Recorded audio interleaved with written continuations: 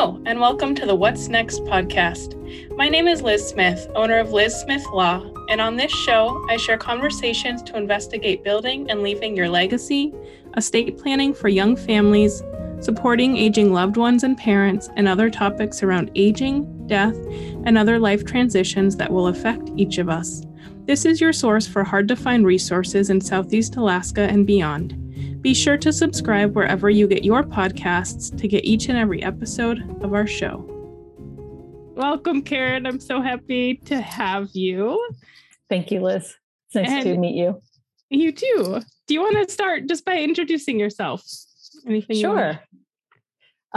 So I'm Karen Salama McCain, and I live in Philadelphia with my 3 children, growing rapidly. I have a 17-year-old. He's getting ready for college in a year, a 15-year-old, and an 11-year-old. I have been in the behavioral health field for a long time and love it.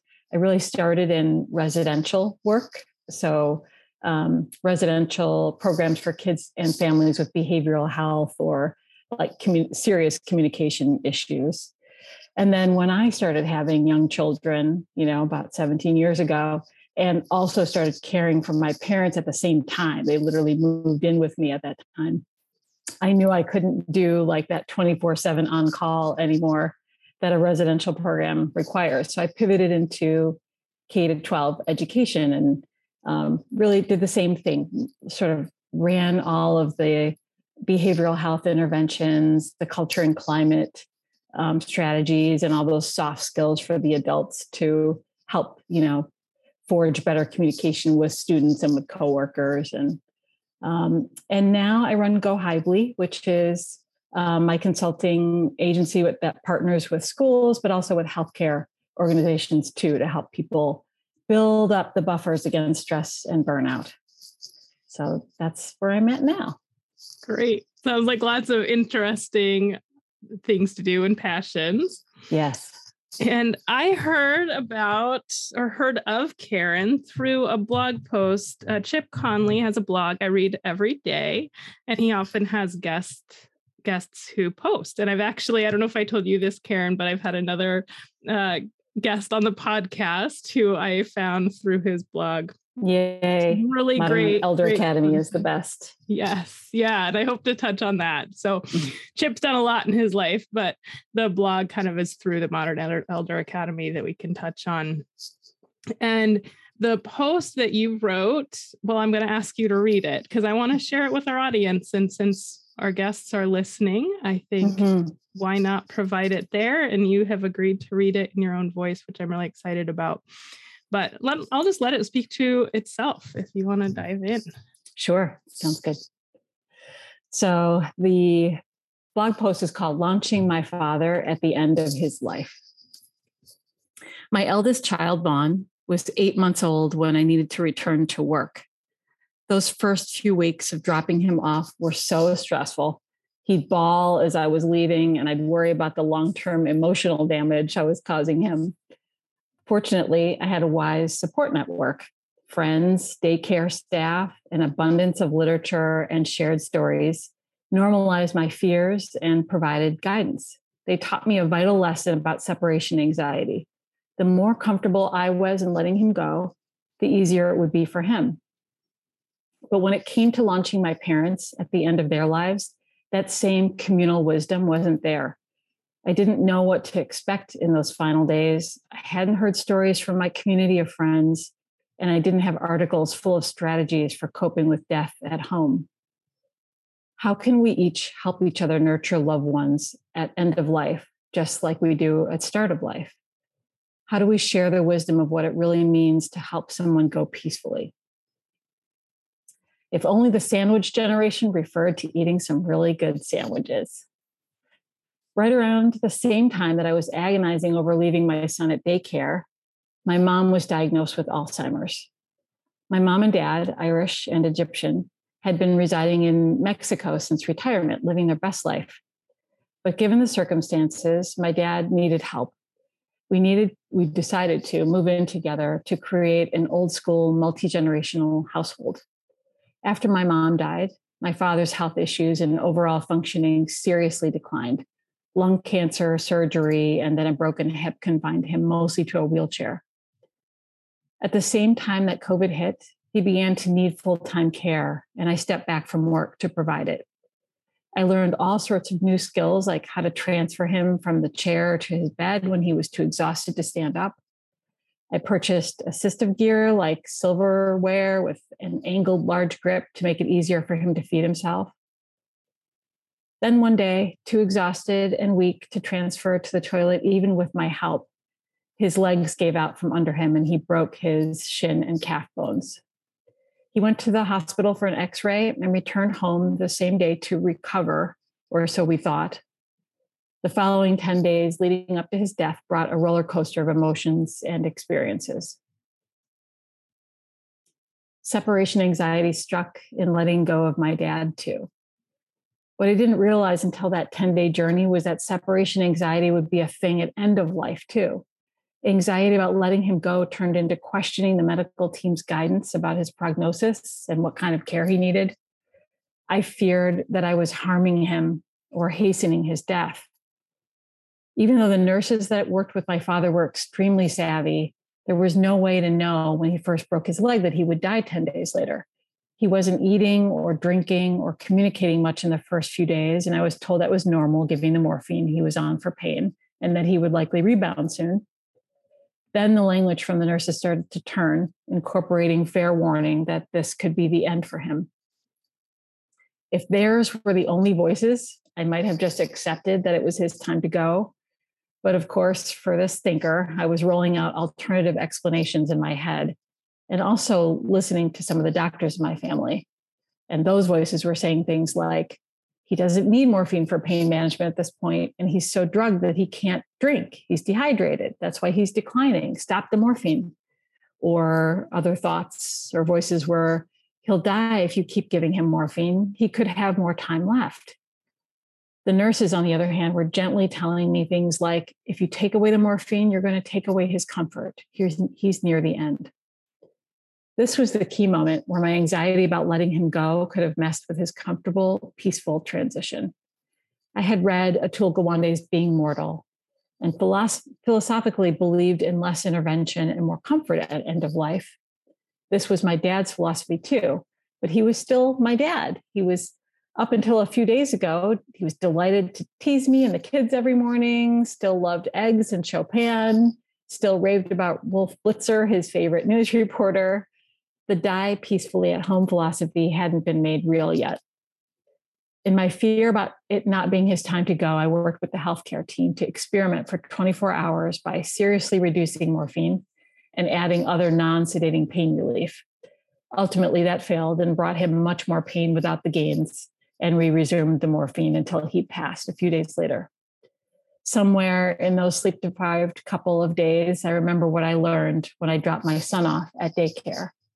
The more comfortable I was in letting him go, the easier it would be for him. A postmortem. It's been some months, and now almost a year since my dad died. Mostly, I feel really proud that I took care of him at home, walked him through those last days, and enabled my kids to safely witness this natural transition. It was very scary to watch him around the clock for days, his breathing sometimes stopping altogether and then starting again. I still have brief moments of doubt. Did I do the right things? I still feel some of that stress in my body and have turned to Bessel van der Kolk's book, The Body Keeps the Score, to work on getting back in sync. I've come to know that if we talk openly about caring for our parents in their final days, we can help our friends and children navigate this painful inevitability. Then I ask, who else has helped a loved one transition at home? How did you work through the fear of doing harm? And how have you taken care of yourself since? Thank you, Karen. Sure. And at the end of the conversation, I'm going to circle back to your questions and turn them around. But I find that so beautifully written and insightful. And I'm someone who doesn't have children myself and hasn't yet fully grappled those decisions of caring for a loved one. And yet it just resonated. And I shared this with someone who was at the time that I read it, going through being at her mother's bedside in her final days that lasted a month, and really resonated with her. I shared it in our newsletter to clients and other individuals, and had some feedback there as well, which I just want to read. Someone shared that they had lost their dad recently, and while it wasn't at home, she was relating to the pain and confusion in your work. It's hard to know the best things to do, and we are vulnerable to both believing everything and believing nothing when we're desperate for answers. That's well put. Yeah. It's such. I also had an outpouring of people, mostly people who follow Modern Elder Academy, reaching out to say, I had a similar experience, or I wish I had been able to know some of these things while I was going through this experience, because I completely blamed myself. I got an outpouring of love, like, call me if you need to call me, love and support. It's really neat. Yeah, that's amazing. So Karen, where should we go? I think you've had some, through your experience, had some things that have helped you through it, and maybe things that you've learned that you'd, beyond the blog post, want to share. I mean, right after his death, not only I started to have all of these like medical issues. Like my heart was racing a bunch, and I kept getting vertigo. And these were new things for me. Prior to that, I wasn't someone who had any health issues. And I just went for workup after workup. And interestingly, my ex, who was also very helpful and instrumental in those last days, providing a lot of support as well, he was having the same things, lots of dizziness, heart issues, both of us separately, going to cardiologists and getting all the workups, and going to, for an MRI of the brain, and just trying to figure out what was happening. And then it's when really all the main things were ruled out, which took a little while, it occurred to me that this was just stress still living in my body from what was pretty scary. I had used Zoom and a computer in my father's room to just sort of, when I couldn't be at bedside in those last 10 days, just to keep an eye on him. And it's a lot for one person, to take in watching someone unconscious, lose breathing and find breathing again, or take, take big gasping breaths, or, be unresponsive, and knowing that you're waiting for the end to come. And so once I figured out that this was all really like stress living in my body, I took a week away from the kids, from everybody, went to the water, which is, that's my place to sort of help get restored. And I just did a bunch of yoga, stretching, something called polyvagal exercises. I reread Bessel van der Kolk's book, The Body Keeps the Score, and just did a lot of body work, essentially, and breath work to try to get the stress out. And after that, I think I had one very minor dizzy spell after that, and it was really gone. But it was like like I've always known this to be true, like stress can really impact your body in a big way, or especially stressors traumas where you feel like you can't do something to change the outcome. Those are the kind of stressors that can really live in your body. But it was like having the personal experience of it was something really different. I'm glad that part's over. Were you on your own when you went away? Something you did on your own? Yeah, something I did on my own. Yeah. Did your ex also, was it also stress for him? You said he had this similar. He never found anything else. I proposed to him that it was probably stress too, because he was not as intimately involved in it all as I was, but fairly close to it. So his also just dissipated. I'm not sure if he took action sort of doing the body work or not, but his resolved itself too. And I'm curious about, I think you mentioned that you have siblings and that there was it can be hard to make those decisions. Mm-hmm. How have your relationships with them been? Mm-hmm. So I think in my work I've done a lot of work in family therapy and interventions.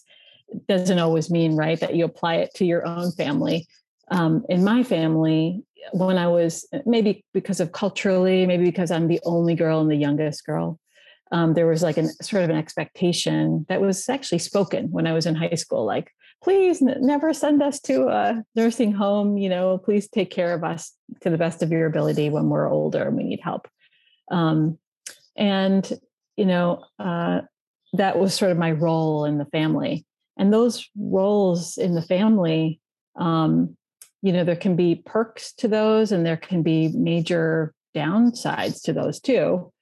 And as I got older and I'm working and I have my own friends and my own family, lots of those roles fall to the wayside. And you become, more of the person that you want to be, or, sort of making decisions about who you are, reinventing until your family comes together again to start, like for any emergency, but in this case, to start planning for the care of an aging parent. And that brings back, the same way that people get stressed out coming together for Thanksgiving with their family and they anticipate all the anxious conversations. When you come together again, there's comforts in like the rituals and the way that you make decisions and the way you do things because they're very familiar, but it also brings up all the old roles. And I remember a family therapy professor of mine saying, anytime you go home, you're 15 again. I think for a lot of people that rings true. I think there was over the years, I cared for my parents for a long time. And over those years, there were definitely ebbs and flows of like, the angsty, like, I can't believe I'm still having this conversation. And the sort of finding new ways to cope with some of those family dynamic stressors, or cope with my dad, who could be both really charismatic and lovely, but also really irritating. I think if I look back, I wish that something I had done was to bring my brothers to the table more when that initial decision was being made. There are lots of good resources out there for how a family can have that tough conversation of like, who's going to be the carer, who's going to manage the finances, and a way of sort of divvying up all of the responsibilities. That could have made things a lot easier for all of us, because I think it would have taken some of the burden off of me and spread it out a little bit, but it also would have given them the space in the room to help make the decisions and feel like they had a place to be involved. When I was in the midst of caregiving, I was designing a training for a place called Generations United. And I was trying to share some of what I've done in my work, but also share some of what I was experiencing, which is, of caring for an elder person and all the family dynamics that come with it can be like a chronic stressor. And chronic stress, like trauma, is really bad for our bodies. Just like you have perpetual stress hormones going, which impact all kinds of physical things and also impact your ability to think clearly. So the training that I gave was about how to first calm yourself down, get regulated by deep breathing or however is best, whatever works best for you. But then to also help regulate the other person, in this case, my dad or my brothers, so that you can get to the place where you're in relationship and can have a rational conversation about what's happening. To do that, though, you have to sort of be, talking to yourself about what are the roles I was given when I was younger, which parts of those roles are really stressful for me and maybe also for others too, and how can I reframe these or rework these? So I did a little bit of that with my brothers, actually. I had them help me design some of the training. I talked to them. I asked them what they would have preferred. We were already this far down the road, and my dad was already close to end of life. But it was nice to just even give a space and an opportunity to have that conversation even later. Thank you for your vulnerability in this. I think you've clearly given it a lot of thought, but it's so easy to fall into the role and not necessarily think about it. So tell me more about what the conversations were, and then you mentioned resources, which I think you're getting at as well. Mm-hmm.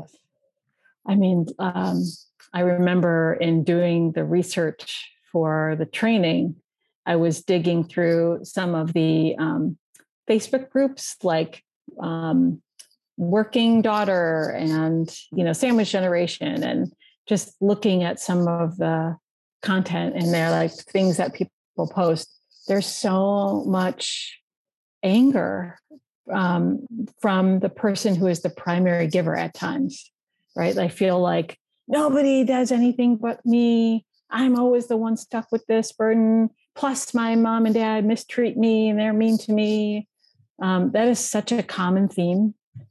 And I was very deliberate about, like, I don't want to adopt that script.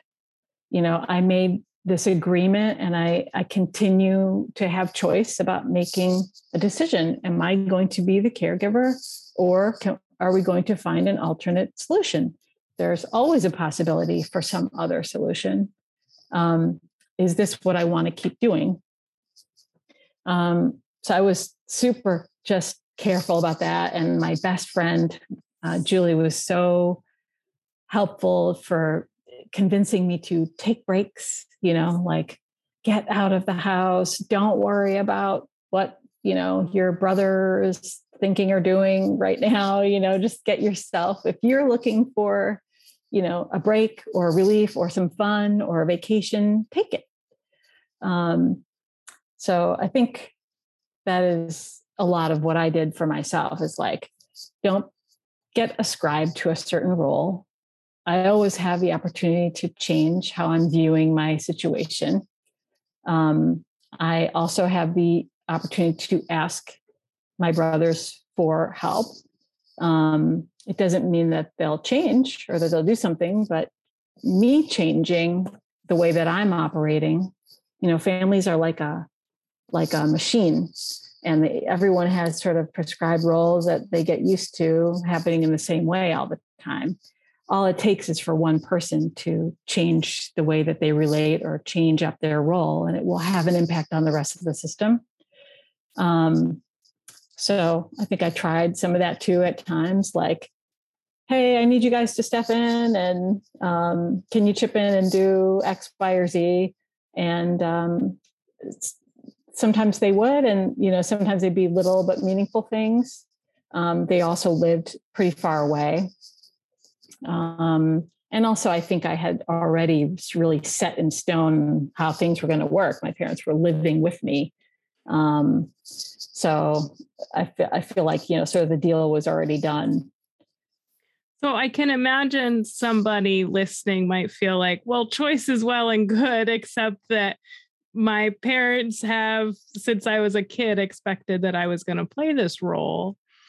And what I can see someone saying, I don't have a choice in that, or, I will be, I shouldn't go to not disinherited, but estranged, maybe, my parents won't talk to me.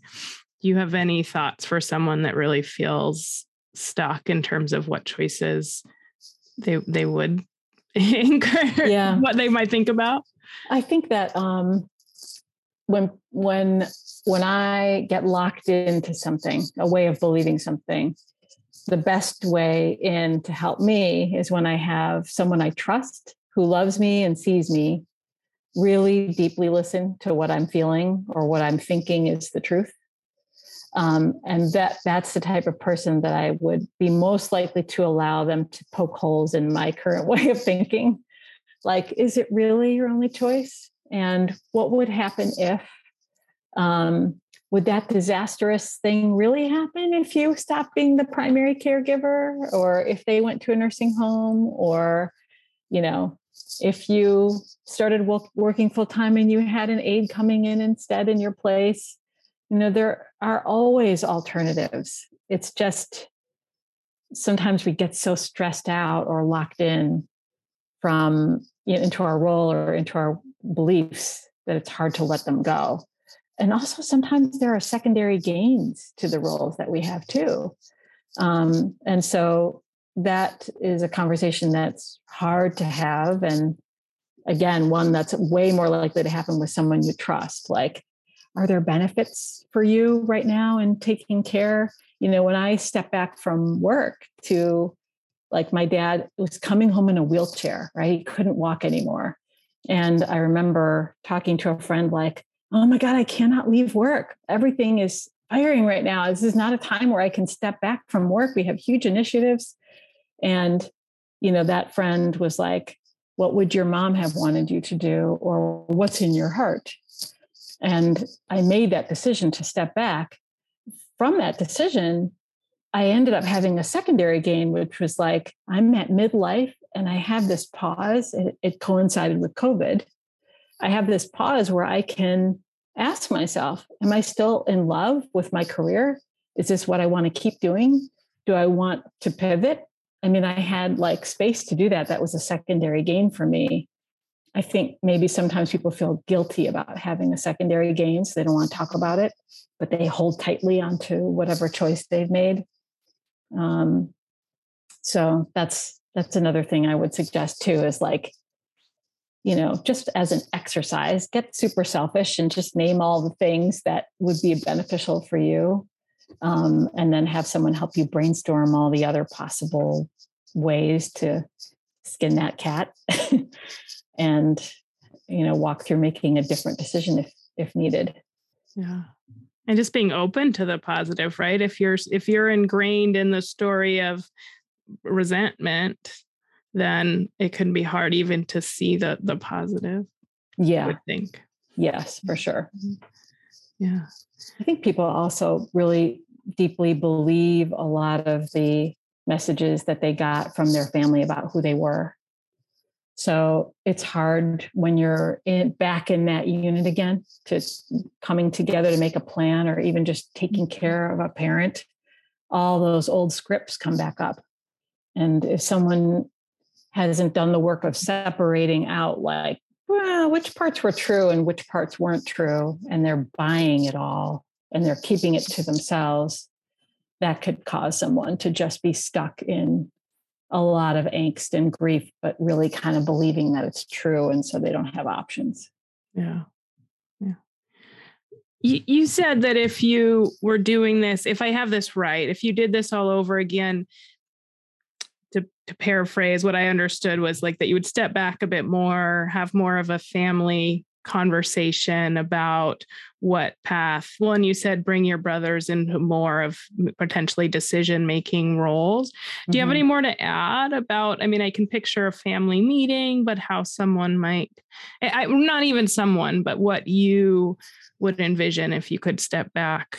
I guess it was 17 years ago that you made the decision that they would move in. Yeah. Right? Yeah. Yes, exactly.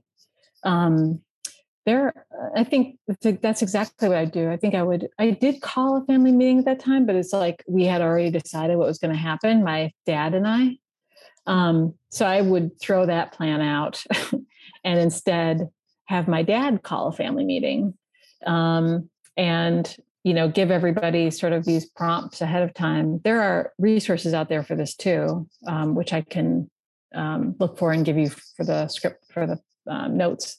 Great. But to help a family make some decisions about, where do we see this going? What is most likely going to happen next? How are we handling it each phase, and who is responsible for what? That is definitely something I wish I had done back then. And I think my brothers have also expressed like, oh, it would have been nice if there was more room to sort of be at the table, even if they would have decided, like, because of our distance and because of our careers, we can't help in any significant ways. I still think it would have been better for them to have the opportunity to at least say that, for them to vote for nursing home, or something like that. How would your parents react? And where I'm coming from is recognizing that I come from this attorney lens. And when I work with clients, oftentimes it might be an adult child that's coming to us to talk about long-term care. And my role is in the how do you qualify for Medicaid? I have this one side of things, but also powers of attorney. And I have to be so mindful of the older generation as my client and being very careful about who's at the table. And yet I can also see that role where myself or another third party could play to open up those conversations. But I'm wondering, how your parents, how do you think that would they have been open to more discussions about different roles and options? Good question. I don't know. I mean, they had it sort of set in their head for a long time that I would be the caregiver. But I also think they would have been really open to letting go of that idea and trying on something else. I don't think we ever got super creative about what the other options could have looked like. Yeah. Great. We saw an estate attorney back then that was so helpful. I mean, there were also lessons learned there, like about a 5-year look back and how to protect, my dad saving his little nest egg for so long, only to have it be at risk, when she needed care because she had Alzheimer's. And there came a point where we could not take care of her at home anymore just because of the overnight. Okay. I was wondering, actually, I was thinking, wow, you guys did, but okay. No, that we had to, she needed care. Like she was always trying to we had multiple locks on the windows and doors, and she would wake up in the middle of the night and not know who my dad was in the bed next to her, and think that my kids were her kids. It was really hard. Yeah. I bet that was hard on your kids and to everybody. Yeah. They were so little that I don't think they remember so much of it anymore. They remember the good stuff, which is good. What else, Karen, was there? So we've talked about some of the pre kind of decision making. What other? I think, I've talked some about like the body work, and I'm a big believer in, if you can recognize like in the moment, start to recognize how you're feeling and where that feeling is in your body, it can get you a long way to being able to then resolve the feeling and be able to talk again. So like like I was saying, I think that especially end of life care is a chronic stressor. And there's also this disenfranchised loss is what it's called, or ambiguous loss where your parents there, but not there. And it's not yet time to like call everybody to say, I'm hurting, I need support, like you would when someone dies.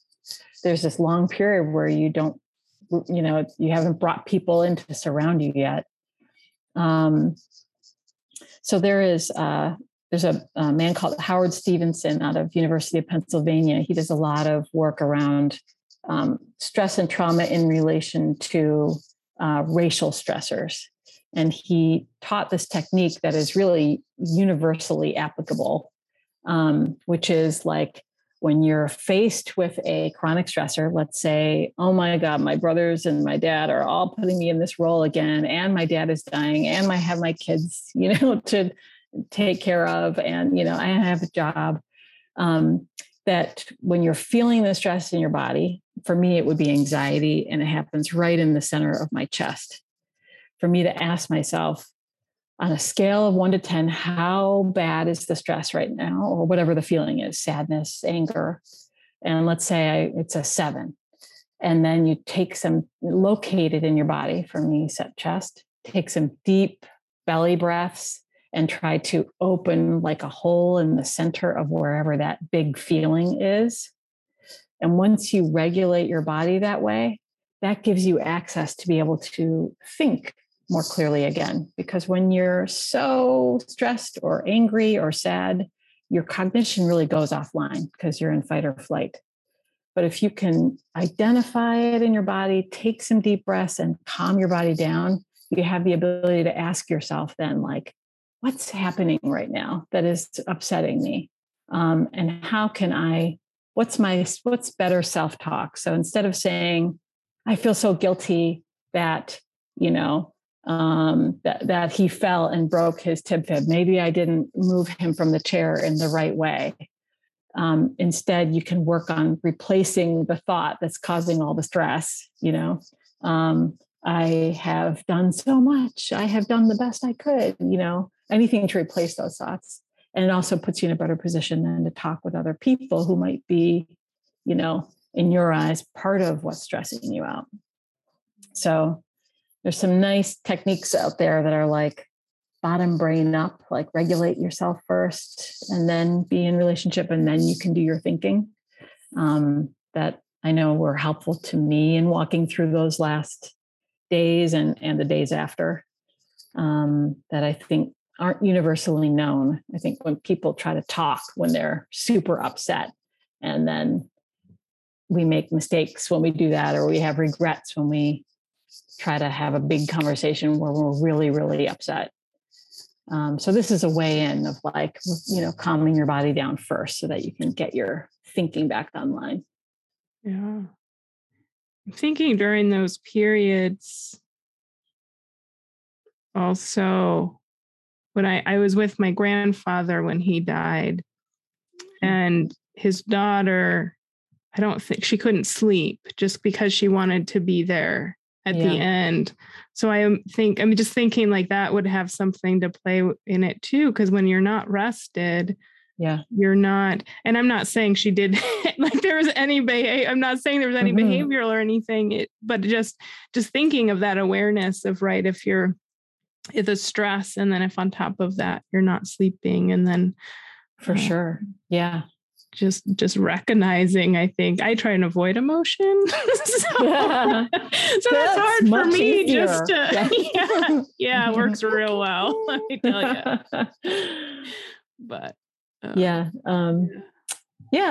technique works for identifying emotion too, because you're really starting with, you can probably identify what's happening in your body, like, oh my God, my shoulders are really tight, or I have this feeling in the pit of my stomach. And if you pay attention to it, you're more likely to be able to link it up with whatever the thought is over time. Yeah. Well, thank you. And you mentioned a name that we'll link to as well. And I think we've had this discussion that I had mentioned, Hoffman process. Mm-hmm. Have you heard of mentioning that? Yeah. Okay. I think only from you. I heard about it. All of this ties in. So I'll just put that's a big time and commitment, but I'll link as well to something I did, because Hoffman is a week to a lot of what comes out of it is focusing on your patterns that you develop from your parents. Mm-hmm. So when you talk about roles, in my mind, I'm also thinking of what patterns we pick up from a young age. And then we pick partners that replay those patterns too sometimes. And can have like this great opportunity to resolve the problem, the pattern, or not, and fight like cats and dogs. Right. And there we talked about tuning in with our like true self and emotions, and figuring out kind of what's the authentic us versus what's we did this because it's how we survived as a young child. Mm-hmm. Yep. Interesting. Neat. Yeah. I'm curious. We had I think you said you work right now in your career on a lot of multi-generational, and getting that right, bringing in mentorship to schools. Yeah, in my school work, yes. Mm-hmm. I'm wondering if perhaps that's come in because you really your kids grew up in a multi-generational house, it sounds like. Did that play into some of what you're interested in now in your career as well? It probably did. I'm guessing it was sort of like built in culturally to our family. So it wasn't even like all of us living together and spending so much time with each other was not even a thought. It was just built into culturally to our family. Yeah. But it probably did have an influence. What the field I chose definitely was influenced from my dad. He was a child psychiatrist, and he opened the first children's, but really family therapy inpatient hospitals for kids in Milwaukee. So I think I learned, I got a lot of interest in working with kids and particularly in family systems from him. But yeah, the intergenerational, multi-generational house and relationship, definitely a staple in my life. That's interesting. Yeah. Anything else you want to dive into before I ask about MEA? I don't think so. All right. Well, do you want to talk just a bit? Because I know you did MEA recently, I think, since the blog post. Mm-hmm. And it's something I will do one day. And I think that others might enjoy hearing about it. Do you want to share a bit about what it is? And Sure, yeah. So the Modern Elder Academy is a place in Baja Sur, Mexico, but also they have new campuses in Santa Fe, New Mexico. And it's like a week-long retreat with expert guides where you come together with other middle-aged people. And middle-aged is really broadly defined there. It's really people experiencing sort of like a midlife transition or have come to a pause or are looking for their purpose again and struggling to find it. So there are different themes to the weeks. Some of them are just like the staple core. The one I went to was big business and big life in midlife. And it's really like this opportunity to say, okay, I've adopted all of these ways of being, mindsets, friends, jobs, obligations by midlife, and it's time for a big edit. It's time to like let go of some of the ways of relating or identities that I carry that are too heavy or don't work for me anymore and adopt new ones.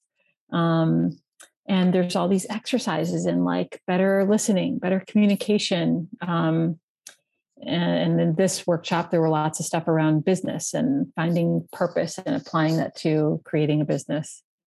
But the real magic is in the community. I mean, you come together with 20 other people every day at 10 a.m. for circle.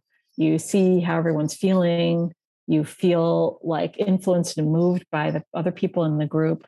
Like that level of ritual and the level of beauty and hospitality in these locations, which are like the most beautiful, retreats with like gorgeous, healthy food and right on the beach for the Mexican one, with these guides that are just like fantastic listeners. Like they call themselves first-class noticers, that are just able to sit with. They don't challenge, don't give you advice. They just listen and then ask these like questions about what's possible for you next.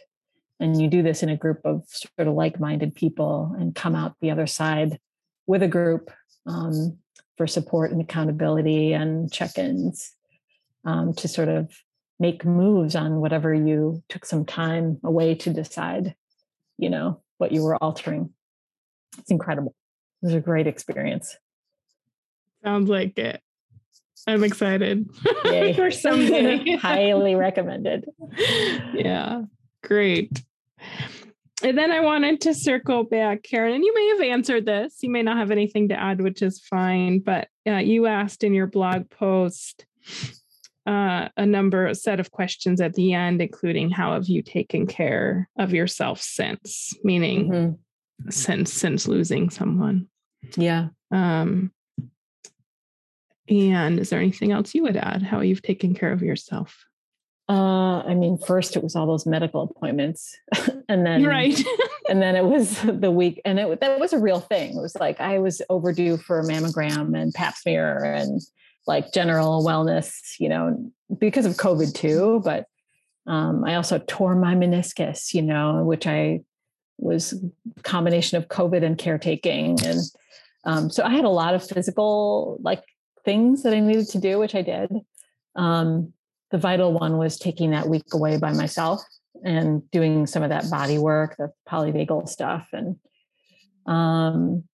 then I think I just like expanded my group again. I really couldn't go anywhere. I was really bound because if anytime I left the house, even for a walk around the block, I had to know that somebody was watching grandpa. So having that freedom again to go out of the house at any time without a plan, that was great self-care.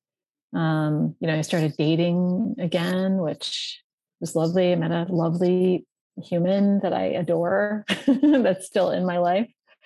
I think, those were the main ways that I needed to take care of myself afterwards. And I think also like telling myself and reminding myself what a great job we all did. Like the day after he passed, with my kids, and my ex, I was like raising our fists in the air, like, we did it. We helped grandpa die at home, which is what he wanted to do. We helped him transition in the way that he wanted to transition. And we all bore it. It's hard. It was hard. And we did it. Like we celebrated. Because the normal thing to do is like throw a whole bunch of medical interventions and stick him in the hospital. And then he would have died in a way that he absolutely did not want to die, rather than just like accepting it's time. It's his time to go. He's been ready to go actually for quite some time. And we can manage doing this at home. So I think that mindset and like thinking of it as like a great human accomplishment was another big piece of self-care. That is amazing. I love it. And I hope that empowers more to celebrate. And you were able to do that because you knew his wishes. Yeah. So that is such a plug for people talking to your family, even when you're younger, or especially when you're younger, having those conversations of what you want that to look like. And that means you have to face that you're going to die someday. Right. Yeah. We don't plan for what we don't want. Yeah. Some MEA person said that to me. Hard to plan for what we don't want. That's where those worksheets come in handy. Like, hey, we're supposed to have this conversation. The estate attorney told us to. Let's sit down and answer these questions. Yes. Blame somebody else. Yeah. It's a great way to get into the conversation. Right. Yeah. And I know on the flip side, I've talked to a number of people that actually would want to be in an assisted living home or nursing home and actually not at home. And yet I've heard of a number of stories where as they age, that flips. And so they might say, no, I'm not ready. Keep me home. And so I think that's another time where it's important, early on to say, hey, I'm comfortable with you putting me, finding a good place for me, and listen to me now and not my, not future when I start to get dementia. Yeah. Or something. Oh yeah. Right. Yeah. Great. Well, thank you so much, Karen. Yeah. Thank you. Thank you for doing this for people. I mean, it's just like I said, there's like this huge need as people live longer and as like baby boomers age, but yet like we haven't caught up with sort of mainstream culture in terms of like being okay with death and what it's like to have someone die at home and what happens to a person when they die at home and the people around them. And I'm just grateful to you for offering something that gives people all kinds of angles at this process. Yeah. I appreciate you. Something else I think Chip is involved with as well, going back to that of different kinds of intergenerational communities. Mm-hmm. So that's something as a human without children that I'm intrigued by myself of, what's that going to look like? Mm-hmm. Well, thank you tremendously. Thanks. It's been so enjoyable. Thank you. I'm sure Heather will enjoy as well. Yay. Thanks. That's all for this week. You can find show notes for this show and prior episodes and future episodes at lizsmithlaw.com. And if you're interested in scheduling a meeting with us to find out what your next step would be for your estate planning, visit us at bit.ly/mygiftfromLSL. Again, that's bit.ly/mygiftfromLSL. Or find the link at lizsmithlaw.com. We look forward to seeing you again right here, same place, same time, 2 weeks from now. Thank you so much.